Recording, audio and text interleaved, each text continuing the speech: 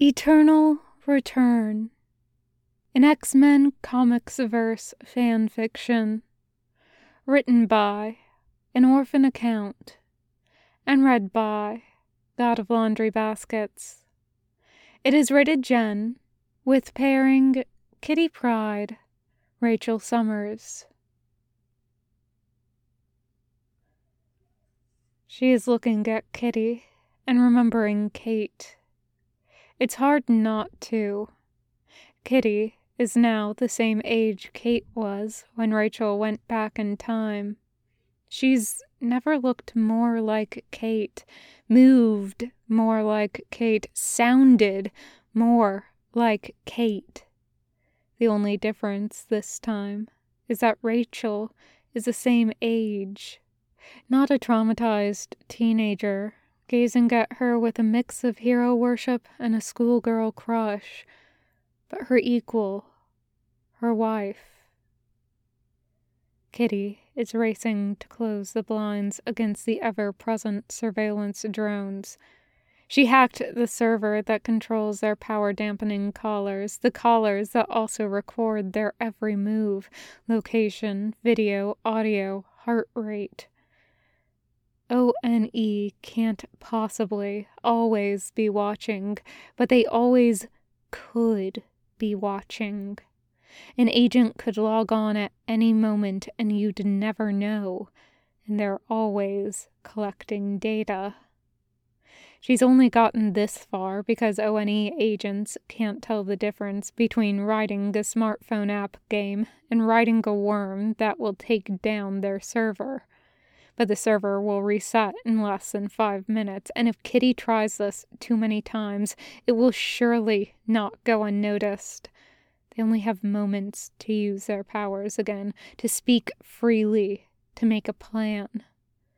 Rachel's telepathy has been suppressed for so long the rush of others' thoughts nearly overwhelm her, as they did when her powers first manifested. But she quickly gets it under control. Like riding a bicycle. She feels the old familiar tug of her psychic rapport with Kitty, and tears sting her eyes. She missed this, the bright and bubbly spark of her wife's mind. Communication is faster this way, in words and images and feelings and psychic shorthand. Kitty sits down before her, clasps her hands. She begins with a replay of the news broadcast they watched last night. The world stands, once again, at the brink of nuclear war. They find themselves once again in a world where mutants are hated and hunted, controlled and contained. Kitty knows the timeline Rachel came from, the timeline that got so bleak that the X-Men resorted to one last desperate measure: go back in time to stop it from happening in the first place. And now, in a future that's different but the same, Kitty grits her teeth and stares into Rachel's eyes, that old, familiar stubbornness, and says, "I want you to send me back." Back to... Rachel asks. Images flood her mind, of Mutant Town vibrant and teeming with life, of baselines and jumbo carnations Summer 01 looks, dancing to Dazzler at Wannabe's, of a time when mutants were cool, not accepted, not even widely tolerated, but on their way, making enough progress to believe that things would keep getting better. Then, M-Day. Pictures of the dead and devoured, millions of mutants in an instant, whittled down to only 198. Kitty's mind briefly touches upon the Sentinels ONE sent to protect Xavier's when the world's remaining mutants were brought there. A flash of guilt as Kitty remembers how traumatizing that was for Rachel. Quickly moving on to Wanda Maximoff, alone in a dark room, one woman's pain and the suffering of millions. Maybe if someone had been there for her. It won't change our timeline, Rachel says. You know that. It'll just create a new one, branching off. One that'll turn out just as badly, but in a new and unexpected way. She doesn't intend to communicate that last part, but it comes out anyway. I don't know that, though, Kitty says. The first time you sent Kate's consciousness to a different timeline's past, different before she got there, and she sent you to the same one. What if you sent me back in this timeline? You assume I'm capable of that much control, Rachel says. She's already tried to do just that and failed. I'm not good at this. Bet you're better now. Well, maybe we're just doomed. Flashes of Bishop, Cable, Madrox. So many mutants came back in time from so many futures, all of them different, none of them happy. Maybe because there aren't any happy futures. Maybe because all roads lead to annihilation, one way or another. And maybe they don't, Kitty says. You really want to write off that possibility?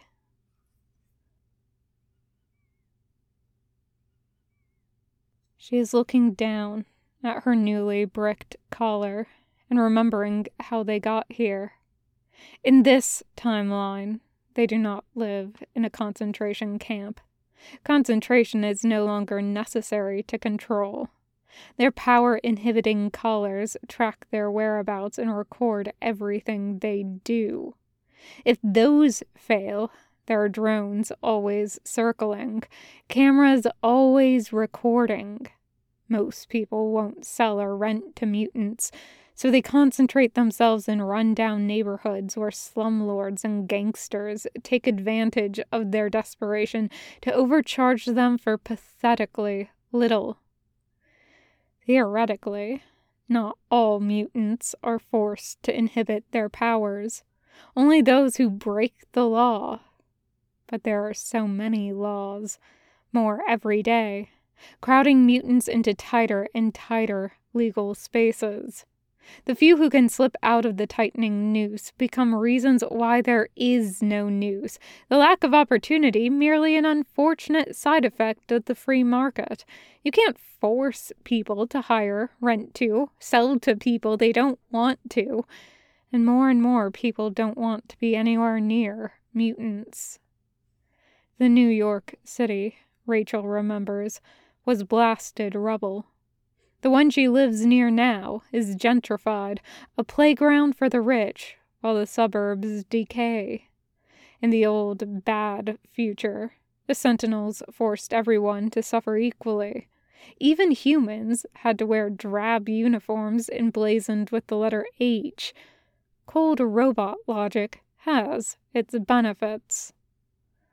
It's nothing so simple as the government rounding people up and putting them into camps. But the effects are the same. The same hunger.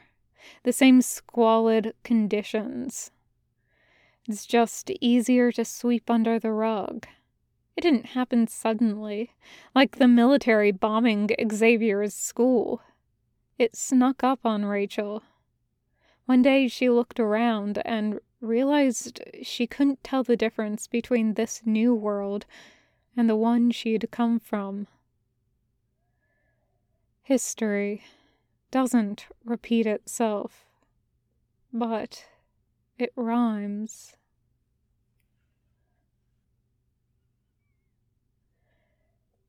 She is listening to Lila Cheney playing softly in the background and remembering M-Day. That whole time in her life certainly felt like one apocalypse after another.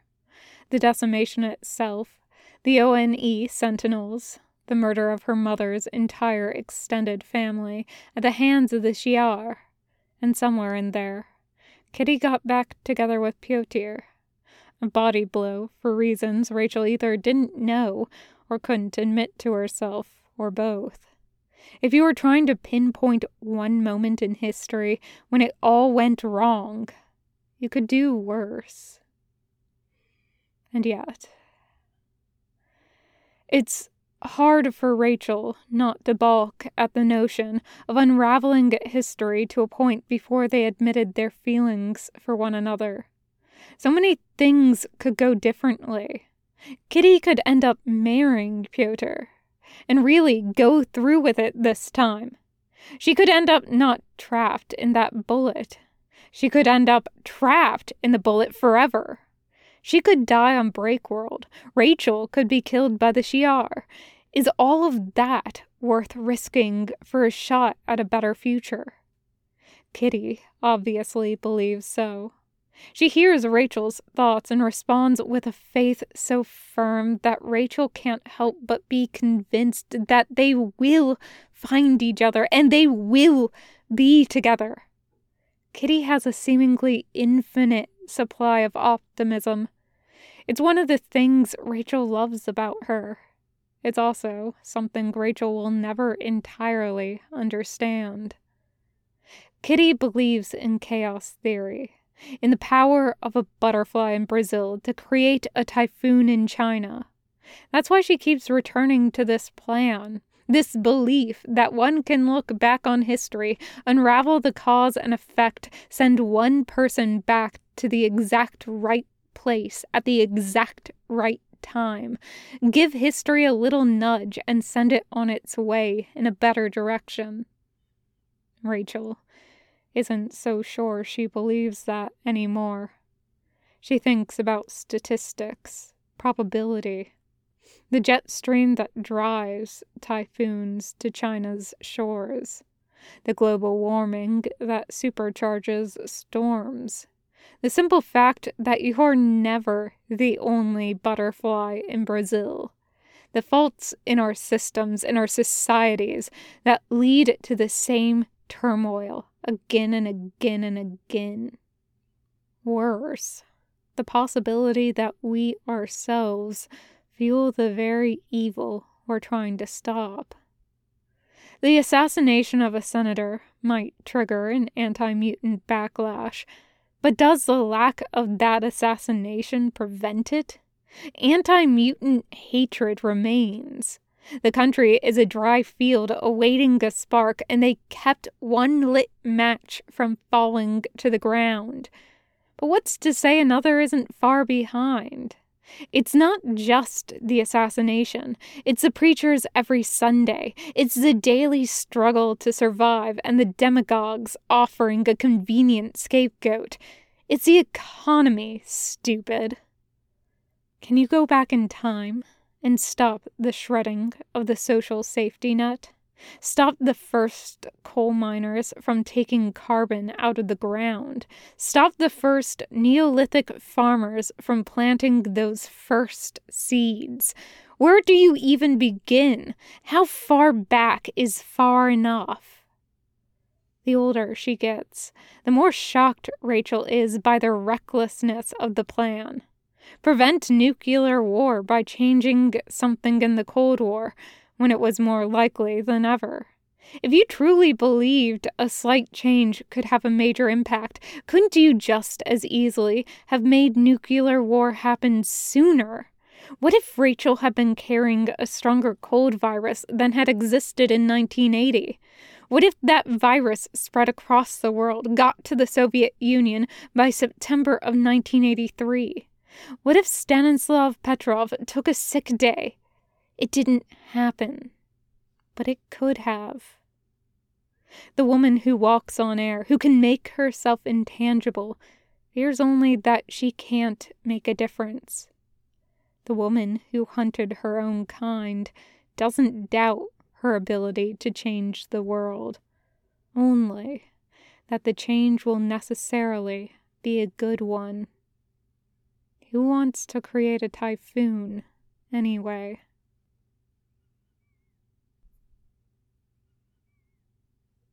She is scanning their bookshelves and remembering Nietzsche.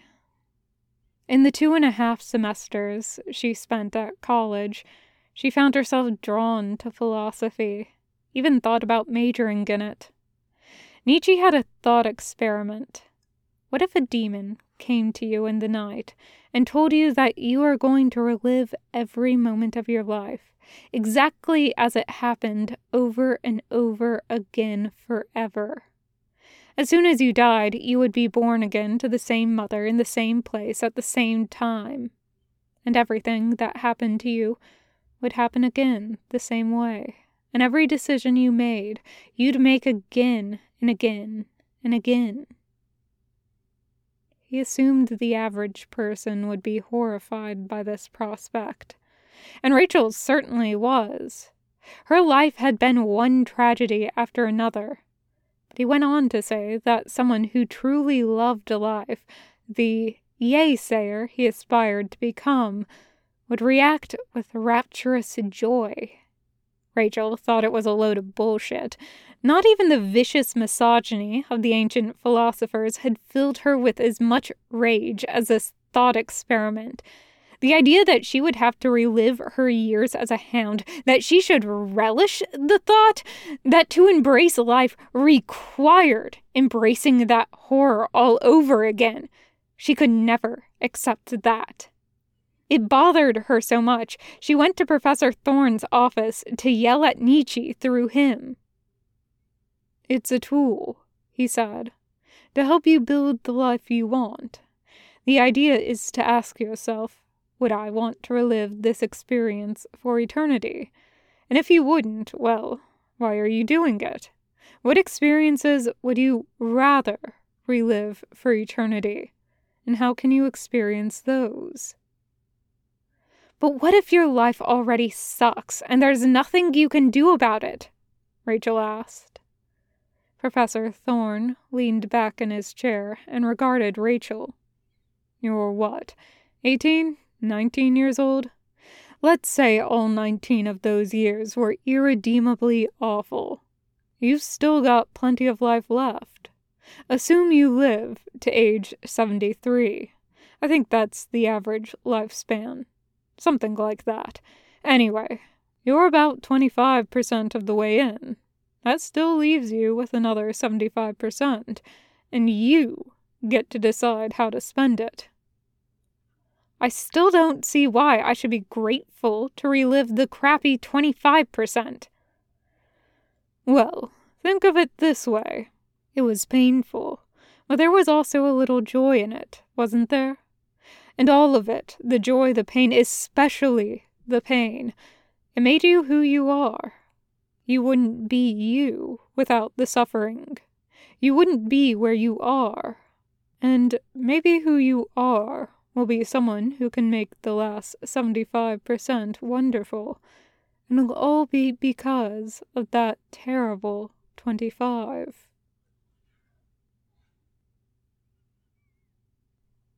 She is looking at Kitty and feeling intensely how much she stands to lose. Who she is married to Kitty. Where she is a home they share, however restricted, however dilapidated. It could be worse. But it could be even better. A yay-sayer would embrace the bad as much as the good. Would a yay-sayer jump at the chance to have even more good than that? Nietzsche wasn't a mutant. He didn't know that rebooting reality was an option. And in all the histories of the multiverse, was there ever more of a yay-sayer than Kitty Pryde? She is looking at Kitty, and Kitty is looking back at her, passionate, scared, determined. They are running out of time before the server resets and their collars turn back on. What else is there to do? Rachel presses their foreheads together. Nothing. Then we have to do something, whatever we can. She is looking at Kitty, trying to memorize her face. They are here together, right now, in an infinite number of timelines. This is the one Rachel is experiencing now, in a sea of past and futures. This is the only moment that truly exists. What is, is. Is this a life she'd want to relive? With Kitty by her side? Yes. Rachel clutches her wife's hand, kisses it. She struggles to stay in the present. And then, with a touch to her temple, she sends Kitty's mind back into the past.